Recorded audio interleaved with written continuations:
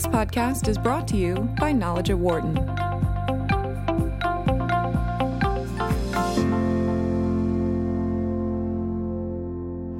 So the first question I had was, how did you get interested as a young person in art? Well, like many people who are in creative fields, I began as a teenager. And my first gallery was in the Berkshires, Lenox, Massachusetts. I opened it when I was 19 years old. Wow. In 1972. So I've done many things. I had many jobs when I was a teenager, but I've been professionally involved in art since then, since I was 19. What made a 19-year-old get interested in it? Do you recall? Well, it started because my family had a heating and cooling business in Hartford, Connecticut. And a remarkably talented craftsman came to work for the company.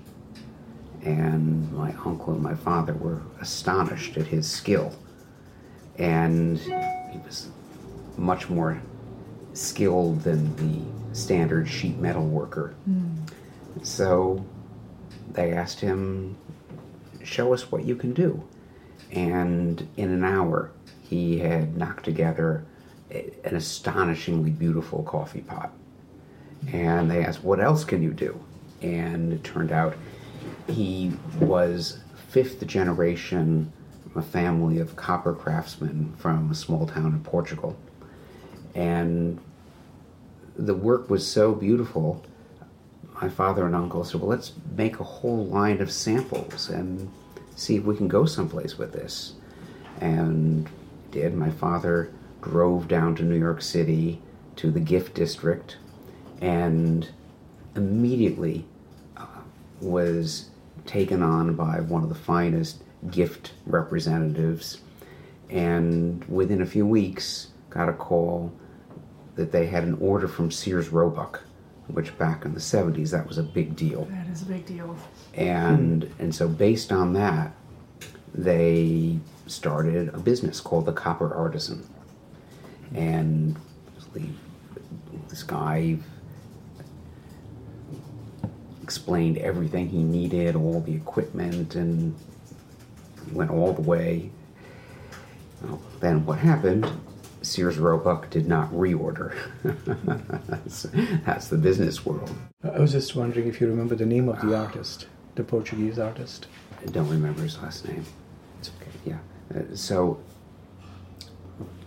we were stuck with all this inventory. It was really beautiful copperware, and didn't know how to sell it. And I said, well, I can sell it. And so what I did is I loaded up my van, just filled it with all the copperware, and drove all over New England to nurseries and gift shops. And by the end of my tour, which went all the way up to Maine, the van was empty. I'd sold everything. So I was quite confident. I said, you know what, I don't need to sell to other people. I can do this myself. So I thought, well, why don't I open a little gallery called the Copper Artisan, and we can move the inventory. So we set everything up. It looks beautiful, the copper, and we built these pyramid-type structures in the center of the room. And I realized we needed something for the walls. The walls looked blank. And my mother said, well, I know an artist. And I didn't really understand at that time that there was a giant difference between the art world, this big art business with complex of museums and magazines and collectors and professional artists, and just people who made nice art. Because the people who make nice looking art everywhere, but most of them are not inside this dialogue. We're not inside this international art economy. Well, I wasn't aware of that at the time. There was a difference. So went to this local artist. Can we have some art for the walls? It was perfectly nice. It was what a lot of people do, a kind of abstract figuration combination. Put it up on the walls. After the first weekend, I gave him a call. I said, we sold it all. I need more. And this guy was astonished. And then as the gallery progressed over the summer of 1972, and artists in the neighborhood who lived in the Berkshires, saw what was going on, I was approached by more and more people. Would you like to show my art? Would you like to show the art that I inherited? And by the end of the summer, we became a hangout for the local painters. And people kept on giving me things. I kept selling them. At the end of the summer, one of these artists who had brought things in, who became a regular sitting around, said to me, I see you have a lot of aptitude for this, but let me tell you, you don't know what you're doing, and you need to get yourself an art education. And I listened to him, and I switched my college major from economics to art. And question for you.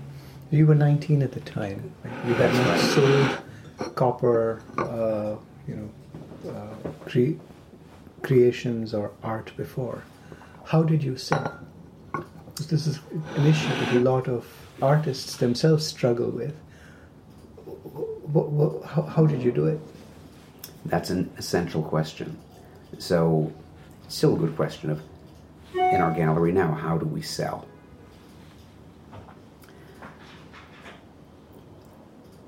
Well, you've probably been into art galleries where you get high-pressure sales pitches, where people accost you at the door and won't let you go and are talking about the investment quality of the art and all of this. I never do that. I always let the art and the presentation speak for itself. So what I do is, I was just explaining to someone who was coming in to do a performance at an opening party for our Kenny Scharf show, which opens on Friday of this week, and explained how everything in the gallery is spotless. Every work of art is hung level. Nothing's out of place. We're going over, repainting the walls to make sure there's no imperfections. And we agonize over the lighting, we have a model where we work out the installation in advance. So when people walk in, the work is displayed with total authority.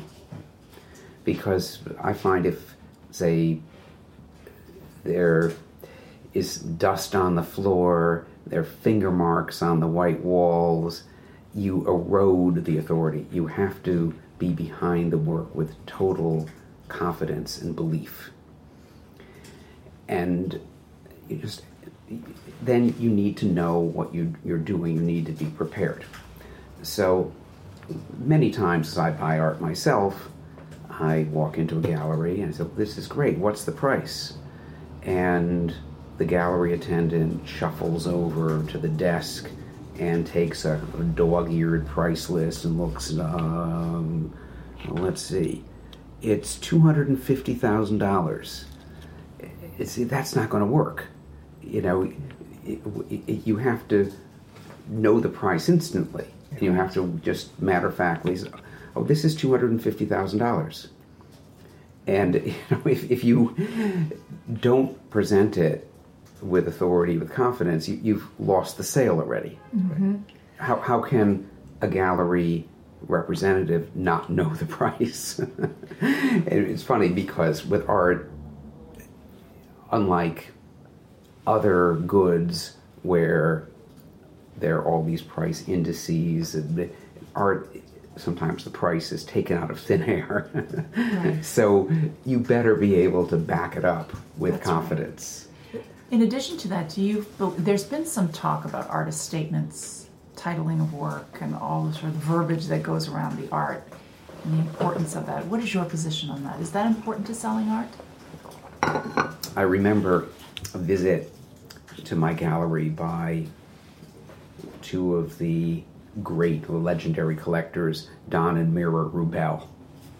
And I was introducing a promising young artist, and I started a little bit of an introduction. This artist recently graduated from Yale or whatever the explanation was. And Don said to me, okay, just let us look, and then you can start with the Michigas later. And so I've also, since I've been experienced as a buyer, advisor of artists, the most effective person presenting and selling artist I've ever met is Bill Acquavella, who's really the dean of the art dealers in the United States. And we go into Bill's gallery. First, the gallery is so impressive. Everything is perfect. You go upstairs to the viewing room. Everything inspires confidence and beautiful lighting. Bill presents the artwork, puts it on the easel, and simply says, "Great painting."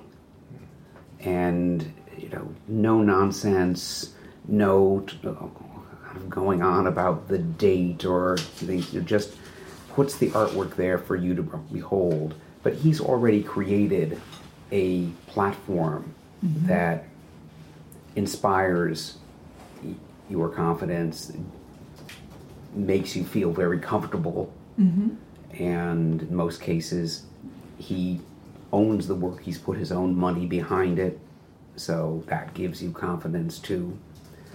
So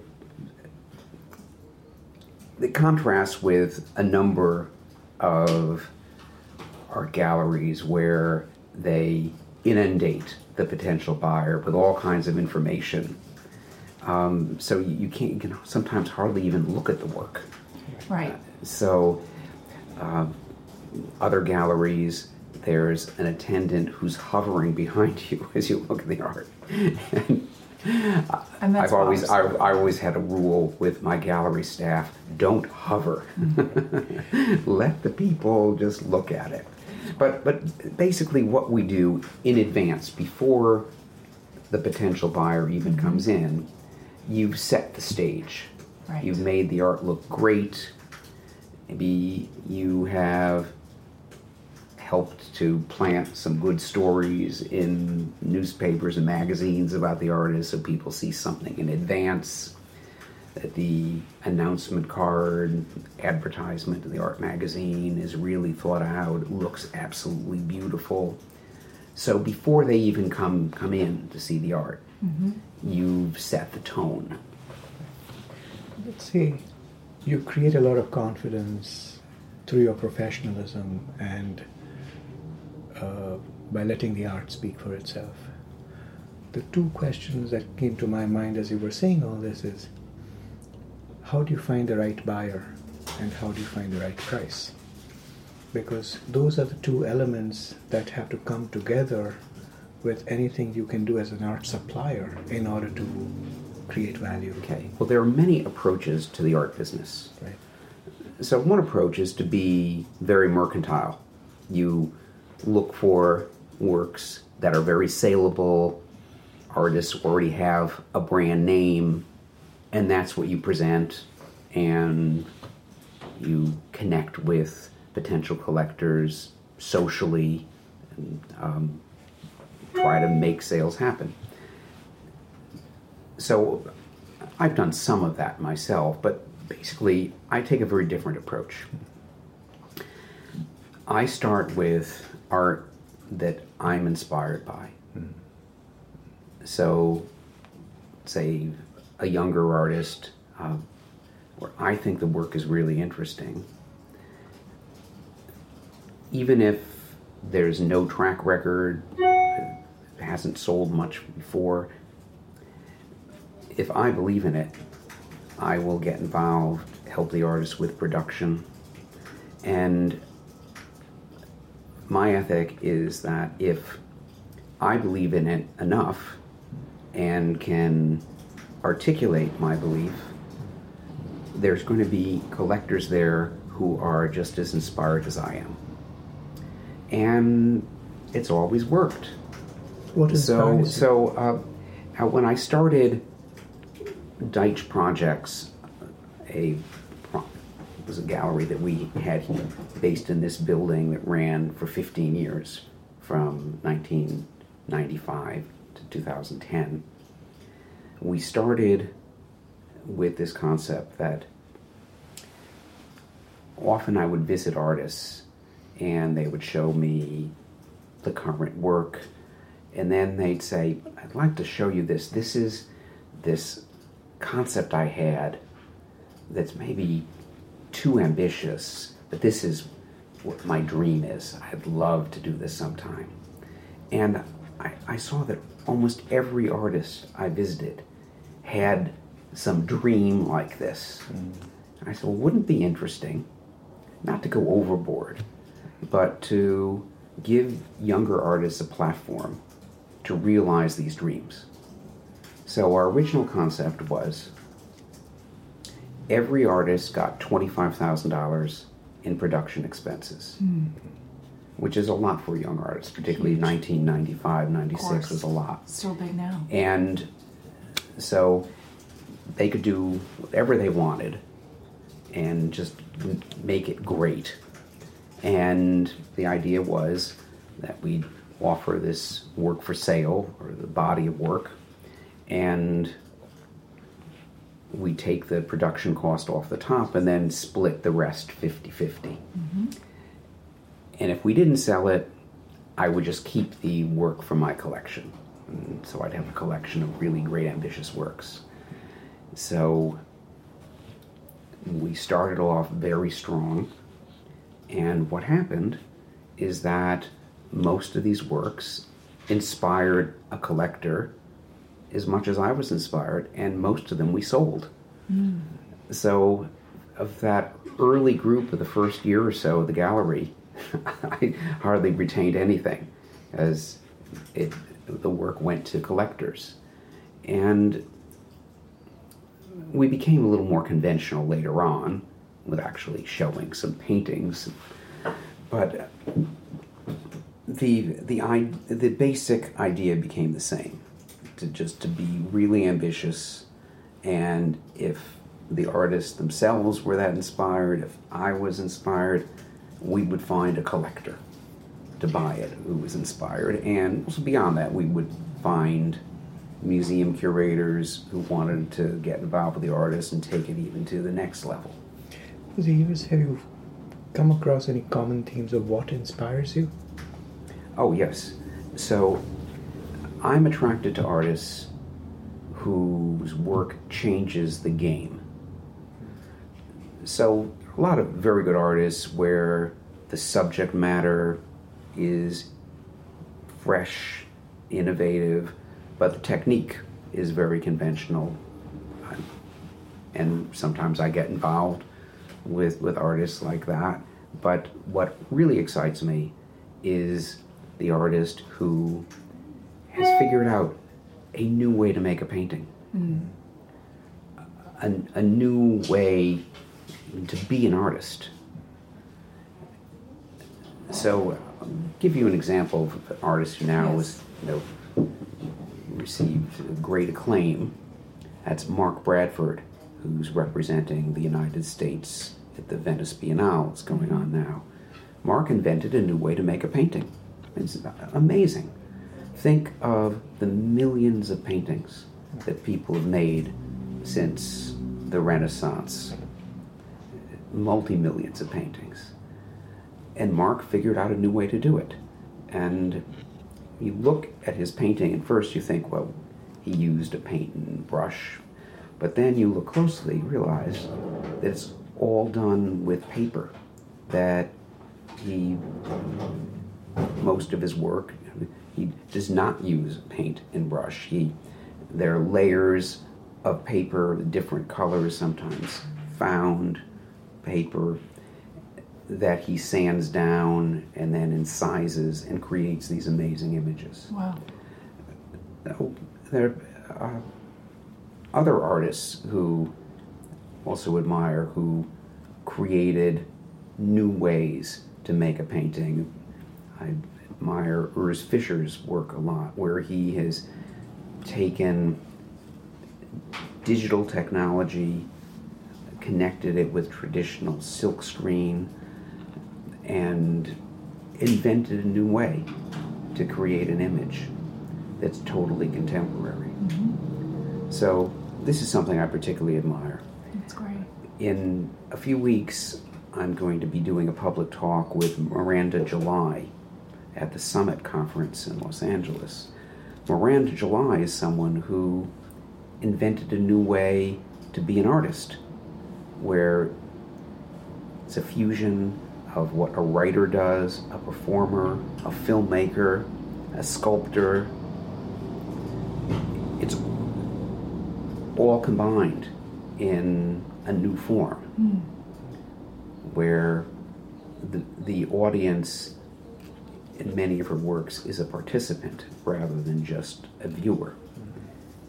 So I'm particularly interested in artists like that who create a new form.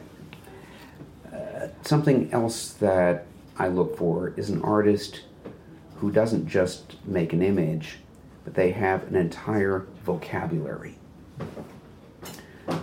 So, say an artist like Matthew Barney does complex work that involves sculpture, performance, film. It all has an integrated look because it's all connected with Matthew Barney's vocabulary, with his unique visual vocabulary. And it can apply to go across media. When you say visual vocabulary, what does that mean specifically? Well, so... A theme? Well, some artists, there's a particular touch, particular way they use the brushstroke. So, Right. like, and just an artist who, one of the great artists of the past 50, 60 years, Cy Twombly, you always know when it's a Twombly work because his gesture is so distinctive. So it's an extension of his unique hand. And other artists like Matthew Barney, the vocabulary is more conceptual. Right. Because a lot of the work is fabricated, it's done with electronic media, but it's all built on this same vocabulary. I have a question about art through the ages, and you've seen it through several decades, and I would love to get your take on just a few words to describe. I know this is a massive question, but 80s, 90s, today, and here's a question that I've asked some people in this industry, and I've stumped them. I'd love to know what you think. Are we in a movement right now? And I get massively different answers. Yeah, well, first, let's take on the question, is there a dominant art movement right now? Yes. So we are in a very different time than, say, the 1950s, 60s, where there were clear movements. There was pop art, there was minimalism, there was anti-form, thinking of the 60s. So at that time, the art world was much more concentrated. And at that time, the 60s, the international avant-garde was concentrated in New York City. and actually concentrated downtown New York City. And this concentration in New York lasted from the 1940s up through the end of the 80s, where New York was indisputably the art capital of the world, and where artists involved in, let's say, minimalism, they knew each other. And there was a dialogue. But we have a very different situation now. Since 1989, let's say, it was the time of the fall of the Soviet Union, and then Berlin becoming an important art center, and now Beijing, other cities becoming important. The art dialogue is much more international, much more dispersed. Also, it's opened up, so artists from different ethnicities who might not have fit so neatly into the mainstream art dialogue are now part of the broader dialogue. And so it's much more global. Yeah. So, and much more open. So instead of what has been called the master narrative, that if you studied art history, you see this narrative of Poussin going on, the great 19th century artist, Cézanne, Picasso, and maybe ending up in Jackson Pollock, okay? It's much more open now, of artists from very diverse backgrounds being part of this dialogue. So the idea that you have one movement that characterizes the art of today, that may no longer be relevant or possible. Interesting. So we have many interesting things going on. But of course there are trends that are shared internationally. So about 10 years ago, I began getting very interested in innovations in abstract painting. And I put together 2 shows at my gallery here, one called Substraction, which is sort of more tougher, more street-connected abstraction. The big stars of that show were Sterling Ruby with his spray paintings, and Dan Colin with his bird-dropping paintings. And then we had a show called Construction, which is more conceptual, with an incredible group of works by Taube Auerbach and other artists who were more conceptual and geometric. And when I moved to the Museum of Contemporary Art in Los Angeles, Yes. my favorite show there that I put together was called The Painting Factory, which was about an approach to abstract painting that connected with printing techniques and manufactured processes. So went back to Andy Warhol with his silk screens, and through Christopher Wool, Rudolf Stengel, and ended with younger artists like Taube Auerbach and Kirsten Brach.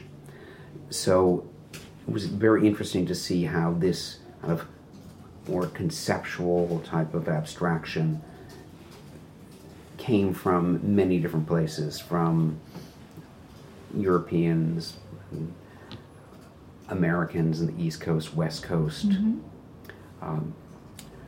So that was a big shared trend, and still going strong. Yes. But there is a new trend that's emerging that I'm very interested in. It is a vibrant revival of figurative painting. Now, there's always figurative painting. It never goes away, but from time to time there is renewed interest and very strong group of artists who connect with each other, and that's taking place now. 2 years ago, Interesting. I curated a thematic exhibition entitled Unrealism, which focused on these new figurative artists. I presented it with Gagosian Gallery, the design district in Miami. It was only a 5-day show. It was during the art fair week. But so many people said to me, well, this is really interesting. Where's the book? And I realized there's much more to be done. So I am now producing a book with Rizzoli called Unrealism. And when the book comes out, I want to do the definitive version of the show. Fantastic. And so it's very, very interesting. So some of the artists... When is the book coming out? Well, maybe in the spring or fall of 2018. Okay. Yeah, within the next year. So some of the artists come from very classic backgrounds, earning MFA degrees at Yale. So terrific artists who've come out of Yale recently. Shabalala Self, Christina Krauls, and a group a little bit older, Ella Cruz-Lanskaya, Tala Madani. A lot of these people are friends. And then others kind of are more self-created, connecting more with vernacular imagery like Jamie and Giuliano Villani. It was very much coming out of New Jersey culture. Then there are a group of artists who went to the Art Institute of Chicago and were influenced by Chicago painters of the 70s, 60s, 70s who were being revived. So it's a diverse group. Very diverse. Yes.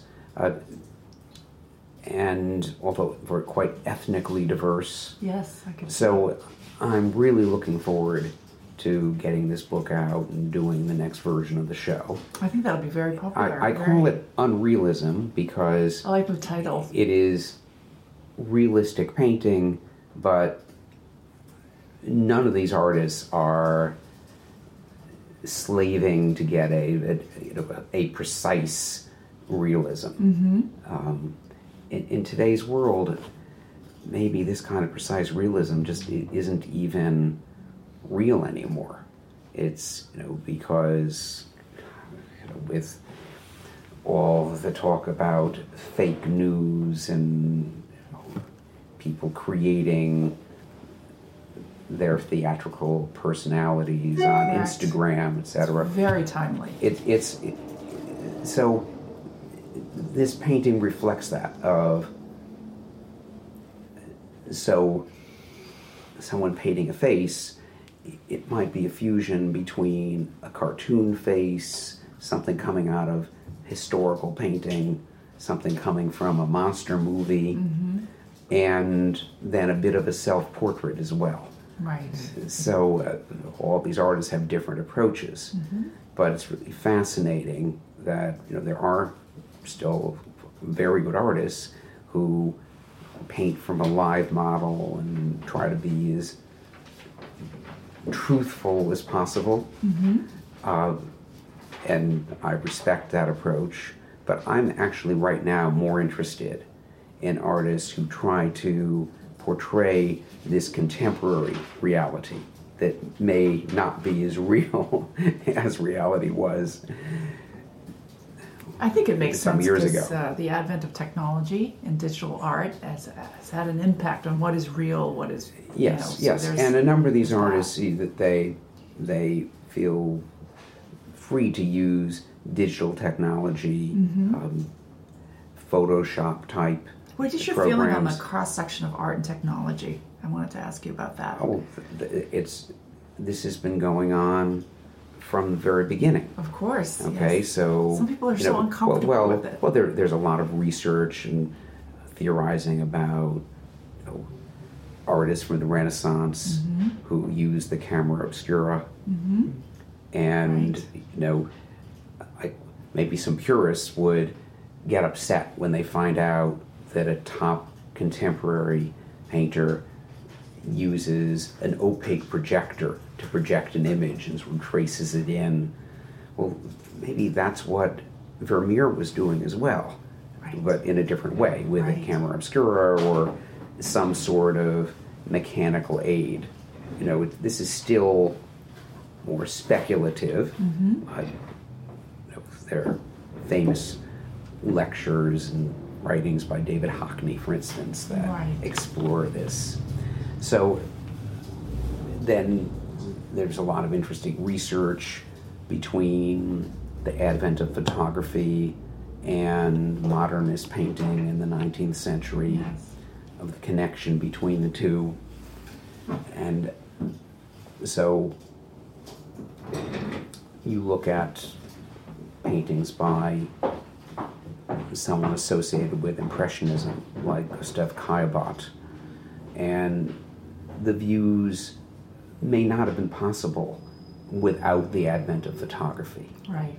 You're kind of seeing in a different way. Exactly. So art and technology, there's always this connection, and it's interesting that like some of the traditional art schools like Carnegie Mellon, they're schools of art and technology. That's right. So people should embrace it. Well, but it's been around. Because art's it's a very open platform. So there's a lot of also many connections between art and literature. So it's art is not a self-contained field. Right. I'm going to switch gears a little bit. I've read that you've been named as a pioneer of art finance, the way art runs today. I've read somewhere that you're a pricing genius. No, I don't know. No, so yes. So how does that happen? What is your magical formula when it comes to pricing? I know Mukul asked that question earlier. Okay. Do you have a certain yes. So just method? Early in my career, I helped to found the art advisory and art finance department at Citibank. Yes. Which is still thriving. So I love that. That's a big part of my background, and that's what I did from 1979 to 1988. And I'm still involved to some extent in advising some financial institutions in these issues. Now, you ask about pricing. Yes. Okay. Well, in the Middle Ages, there was a concept of the just price. So pricing an artwork is not a science, it's an art. Interesting, and yes. Because nobody actually needs a painting, needs a sculpture. It's a different level. This is something that after people have satisfied basic needs of food and shelter, security, then they can get involved in some of the higher achievements of civilization, including art. So how do you price something that nobody actually needs? Like everything else, it's ultimately supply and demand. Yes. But with art, it's not as simple as just the price of a share of stock. That there are certain shares, a number of people who want them.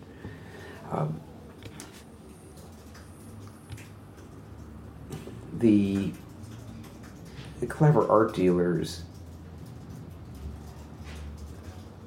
have many approaches to creating value. And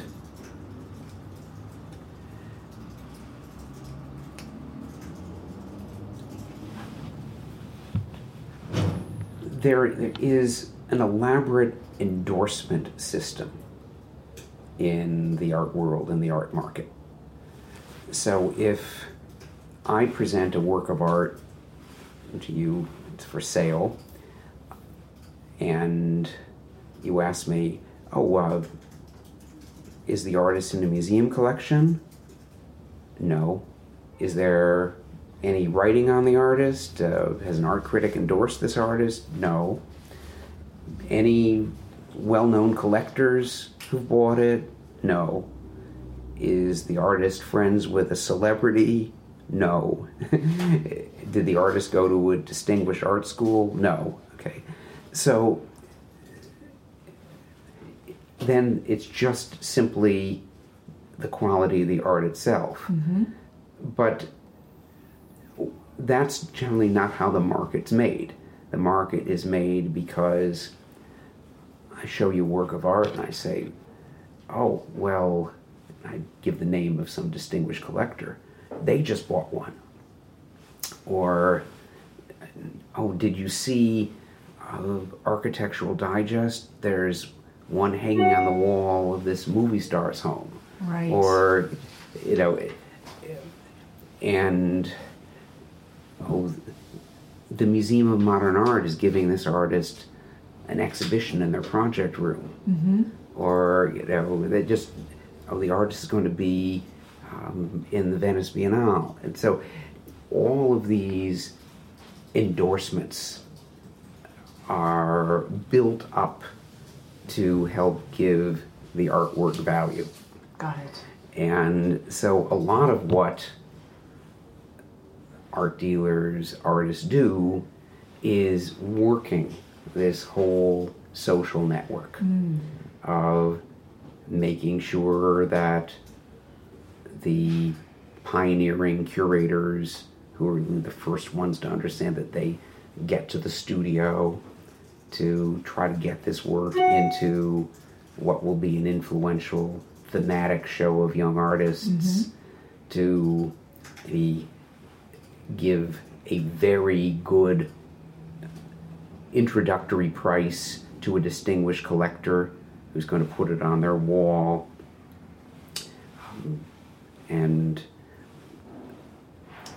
like, for instance, I mentioned the Rubel family. They have a wonderful public space in Miami.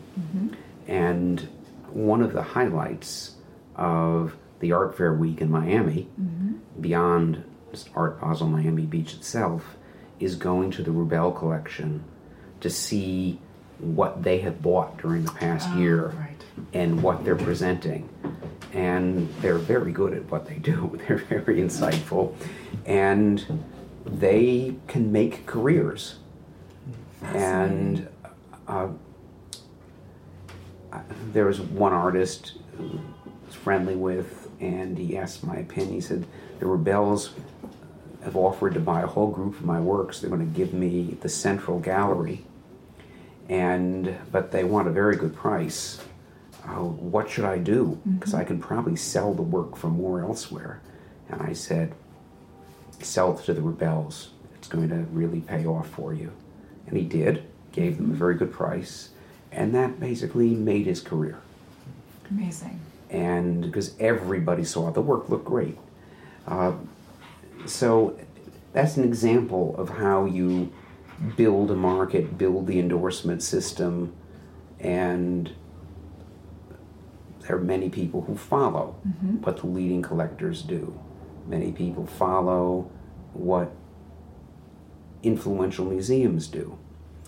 And so if you have built up these endorsements, the artwork can go from the $5,000 starting price to multiples of that. Right.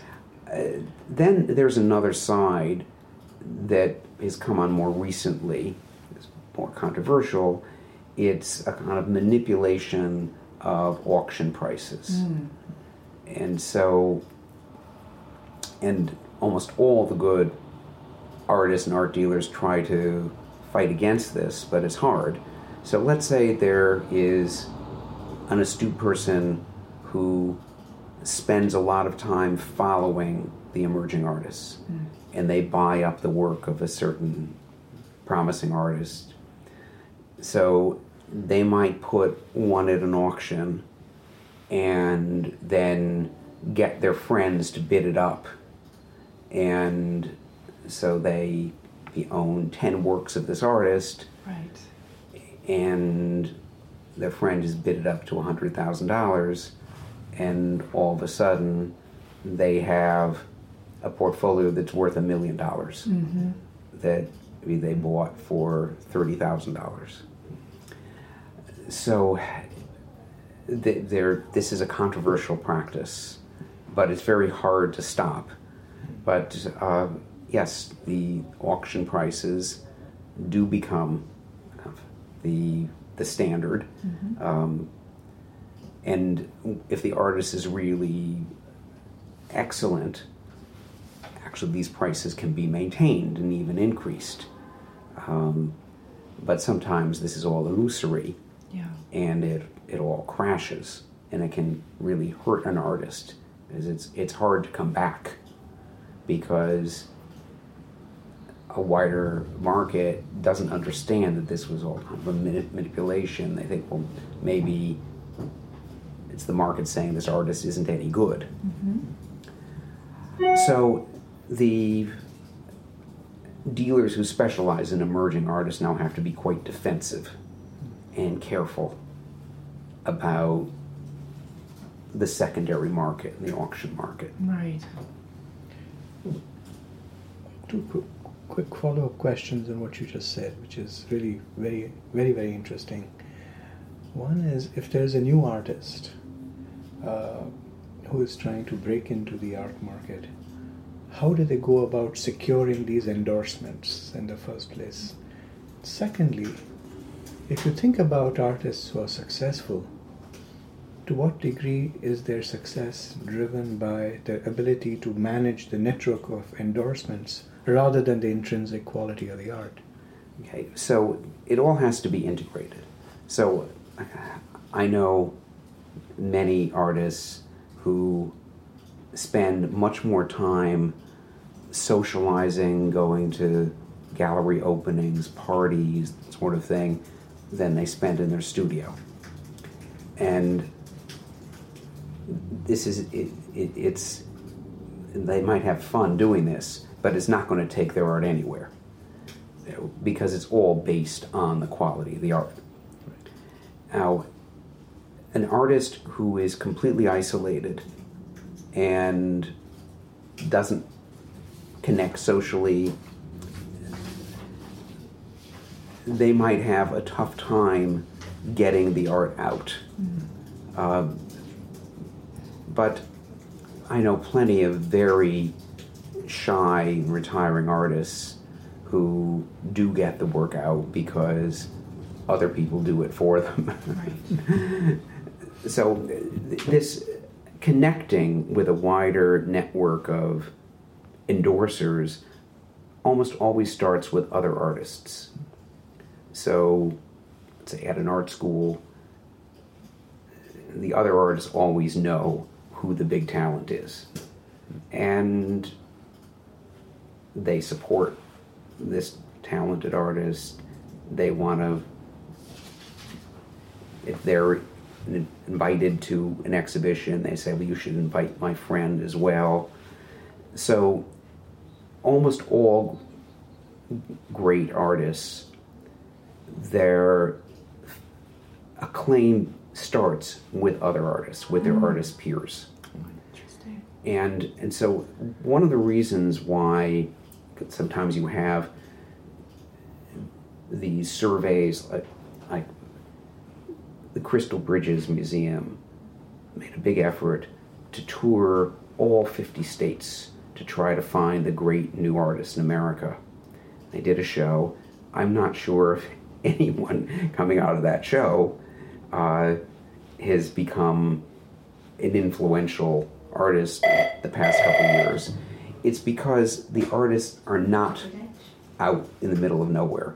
They're not school teachers, in an unlikely place. They are in Los Angeles, in New York City. They're places where they're in dialogue with other artists.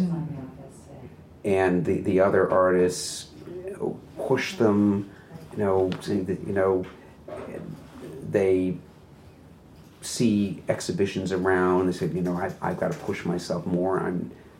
I've got to be better than that person. So this social aspect of artistic creation is essential. And if you go through art history, you list the names of the great influential artists, almost all of them were part of an artistic circle, part of an artistic dialogue. Right. Think of the New York School. Yes. Okay, some of the artists were more social than others, but this was a social network of artists who criticized each other, looked at each other's work, and that's part of the reason for the strength of the New York School. That's such an important They pushed each other. The same, go back to Impressionism, where they withdrew from the Salon and had their own Impressionist exhibitions and collected each other's work, supported each other's work. So that's where it starts with artists. And like anything else, if you're selling something that's not substantial, ultimately it's not sustainable. It's going to collapse. So all of the partying and clever socializing, with art critics, museum people, collectors, is not going to help an artist if the substance isn't there, ultimately. Mm-hmm. But, of course, there are many artists who have successful careers, largely because of their social networking, but ultimately they're going to be overtaken in the art historical rankings by the artists who have created truly innovative and substantive work. There's a lot of cynicism in art of people, say, oh, that's the emperor's new clothes, and it's quite common. But I'm a very firm believer that the great art does have substance. It is the art that is ultimately rewarded in art history and in the art market is generally the art that truly has substance and innovation. Sometimes it takes a little time. There are a number of fantastic artists who, for various reasons, were neglected, that they dropped out, that they connected with an art gallery that went in the wrong direction. But things tend to get sorted out, even though it may take some time. And to that point, is the market wrong ever? You know this. You see the value of art, and you know it's a good piece. Oh, the market's wrong all the time. Right, but because of the political structure or whatever it is that's going on, so they might not one see of the genius of it. One of the things that I enjoy about the art market is that it is inefficient. Mm-hmm. Okay, we can't apply the efficient markets theory to art. Yeah. Okay, so it's just a basic thing of because contemporary artists are alive and they're the promote, and the contemporary galleries do a great job getting publicity. Contemporary art, just as a general rule, is too expensive relative to historic art. Mm-hmm. This is a big generalization, and there are plenty of things that contradict that, but in essence, that's correct. So, like for instance, I'm the biggest advocate of Jean-Michel Basquiat. And he was a friend of mine. I was the first person to write about his work. And as Basquiat, their previous writings about his work as Samo.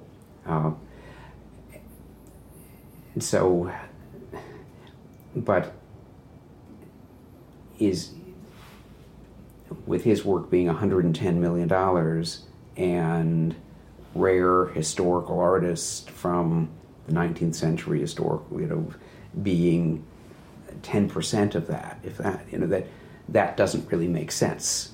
But Basquiat has a relevance and excitement for our culture today that gives it a different kind of value. Right. Fascinating. Next question is around galleries. I've had a lot of discussion in the market, in the ecosystem of New York City especially, how they're all closing due to real estate prices and how there's that fancy word disintermediation between the artist and the market and all that. What are your feelings on that? Well, first, that's an exaggeration. So galleries have a lifespan, and there are always galleries opening and closing. I've been in this since the early 70s, Right. and many of the great galleries that shaped my understanding of art, they closed for various reasons. Their lifespan, was over, and so it's an exaggeration and a misinterpretation to say, the middle range galleries, they're closing. There are many galleries that could be described as middle range. I don't think that's accurate either, because they may not be mega galleries with 17 branches around the world, but they represent some of the world's great artists, so I wouldn't necessarily call them middle galleries. There are so many of them, and there are many strong galleries that have opened recently. One of the big trends in New York is galleries from Europe opening here. So Yes. Listen Gallery, Periton Gallery, Buchholz Gallery, Timothy Taylor Gallery. I mean, I could go on of the number of European galleries that have opened here. It's just in the past 2 years. And then something amazing has happened. You walk around the East Village, go into one of these storefront galleries, and see on a shelf there's the gallery map. It's astonishing. In a couple of years, all of a sudden, there would be 100 galleries on the Lower East Side. And now there are pop-up galleries as well. Yes. So I'd say the commercial gallery sector is thriving. Certainly there are challenges with business as structural changes, that the auction houses continue to be more powerful, continue to be putting more emphasis on private sales and fairs own galleries. and festivals. And there is the advent of what is called the mega gallery. Mega gallery is not completely new. The Marlborough Gallery did this in the 1960s. Branches all over. So this is even Durand-Ruel did this in the 19th century with branches in London, in New York, in addition to Paris, and activity in Germany. So no, this is not. It's not the doomsday new. that some people are saying about galleries. But not at all. No, but it is. It's put a lot of pressure on galleries that do not have immense capital infrastructure to compete with several of the galleries that do, and with the auction houses. But this is such an entrepreneurial field, and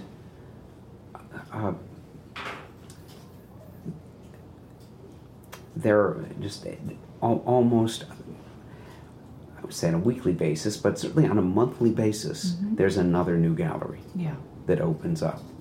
And many of them have very interesting programs. And I love it that it doesn't have to be an impressive facility. Like there are terrific galleries in basements on the Lower East Side. Yes, there are.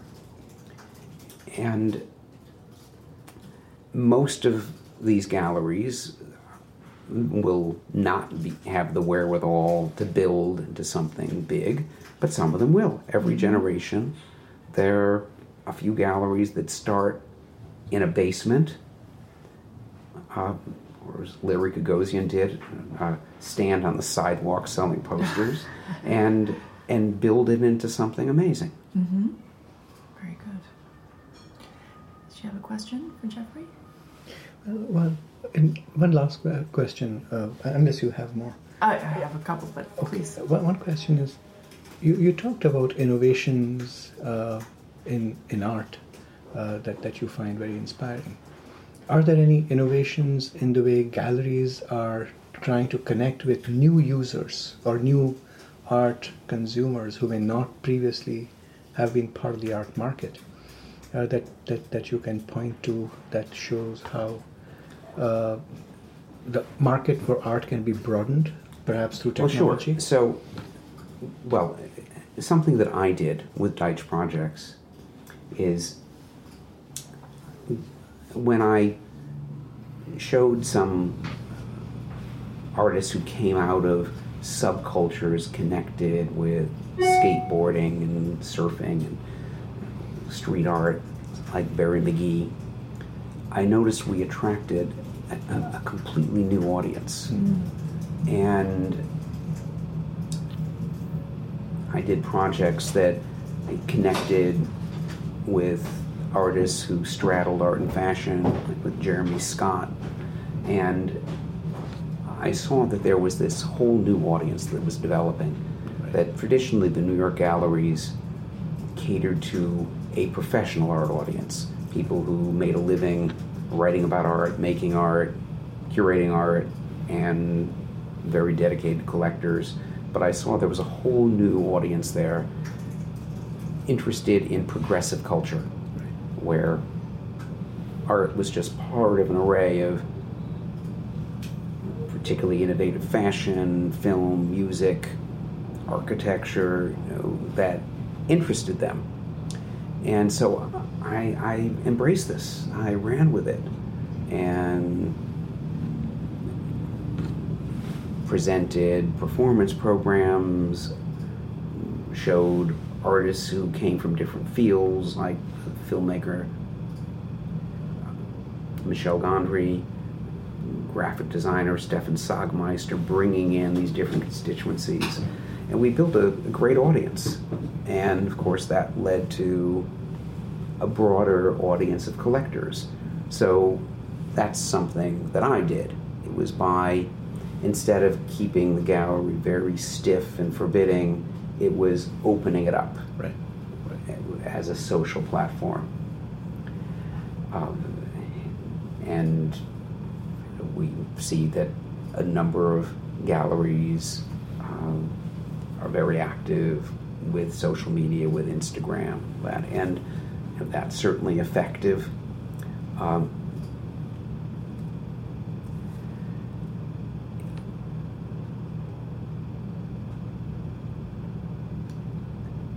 And I think it also, by showing certain artists who transcend the art world. Yayoi Kusama is a good example. You're bringing in a lot of new people. There are a number of special artists whose statement goes beyond just the inside art world. Right. And with Kusama, it's a very interesting example. during the time when she had her Whitney Museum exhibition, Louis Vuitton also did a project with her, and there were windows with Kusama all over the world. And I remember walking in the corner of 57th Street and Fifth Avenue and seeing like almost 100 people in front of the windows of Louis Vuitton looking at the Kusama display, taking photographs. And so this is really something interesting of this connection with a powerful fashion brand. And at one point, the majority of people in art would have said, well, this is terrible, this dilutes the art, this dumbs it down.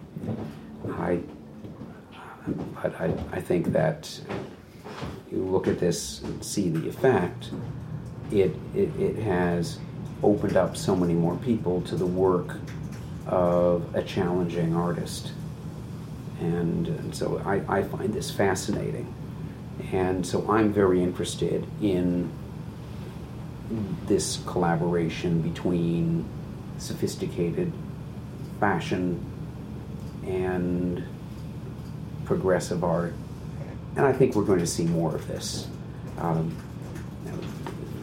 So I'm so glad you said that, because I think it opens up people's eyes. The cross-section between art and fashion, or art and there's another, something else that's in the news now, so it's just marvelous that the Obamas National Portrait Gallery chose Kehinde Wiley to paint the Obama portrait. Mm-hmm. And Kehinde is an artist who I worked with here for many years. Wow. Great artist. And Kehinde's work got a whole new level of appreciation when his paintings appeared on the walls of the sets in Empire. And so I think that's something so interesting, where an artist being involved with a TV production, involved with film, where their art's in a film. This is a sort of fascinating way where an artist can get a vast new audience. Yes. In a serious way. I agree, 100%. We're working on a project about with the movie studios out on the West Coast as well, as Orange Genius. We'd like to give artists the opportunity to merchandise their work, if that's a word. For if Steven Spielberg is shooting a scene, we'd like to have their art be seen in the walls of those scenes. So I'm working very hard to launch that business at the moment. And if you're interested, I would love to talk to you more about that. I think that'll be really exciting. Television shows, media, in particular the film industry. So I think that's a big opportunity for artists. I'm so glad that you hear that. And then I'd like to work with the fashion industry as well, the CFDA in particular, and in the incorporation of art into some of their new creations. I think it would be wonderful. It would be great. So I'm very, very excited that you agree. The last question I had was the starving artist. You know, you're poor, you're burning furniture in order to make the art. One of the things that I'm trying to do as the company founder for Orange Genius, you can be a brilliant artist, but you also have to be smart, as like yourself, about the business side of things. You don't have to master it yourself, but understand how the system works and understand who you need to be in touch with in order to be successful. Well, I think this applies to any field. Sure. So it's not necessarily being business savvy, but if you look at scientists, physicians, completely, people who are, writers, so the ones who have a broader sense of how to communicate their work are generally the ones who are more successful. Yes. So when young artists come to me and ask for some advice, one of the first things I ask them is, well, who's your team? Because you can't just do it by yourself. So I ask, who's the art writer who really likes your work, who's written something good? Is there a young art dealer who's been helping you? Is there a pioneering collector who's already got a few of your works? Who are your art friends? Going in, and so crucial to artistic success is having a network. Yes. A network can help you to communicate your work outward. Also, a network who can help you, people who you can trust to say, no, that's the wrong direction. That painting you did last month, that was much better. And can talk out the work with somebody. Of course, it's all ultimately individual initiative, and sometimes people around you talking can send the artist in the wrong direction. But the artist who understands how to build this network and connect socially and benefit from the market is usually the one who can make the strongest art historical statement. Excellent. That confirms some of our thinking around the business as well. So it's wonderfully satisfying to hear that from you as well. Do you draw? Do you do art? Do you paint? Oh, well, Yourself? when I began, I didn't really differentiate so much between art that I made, writing about art, curating, art dealing.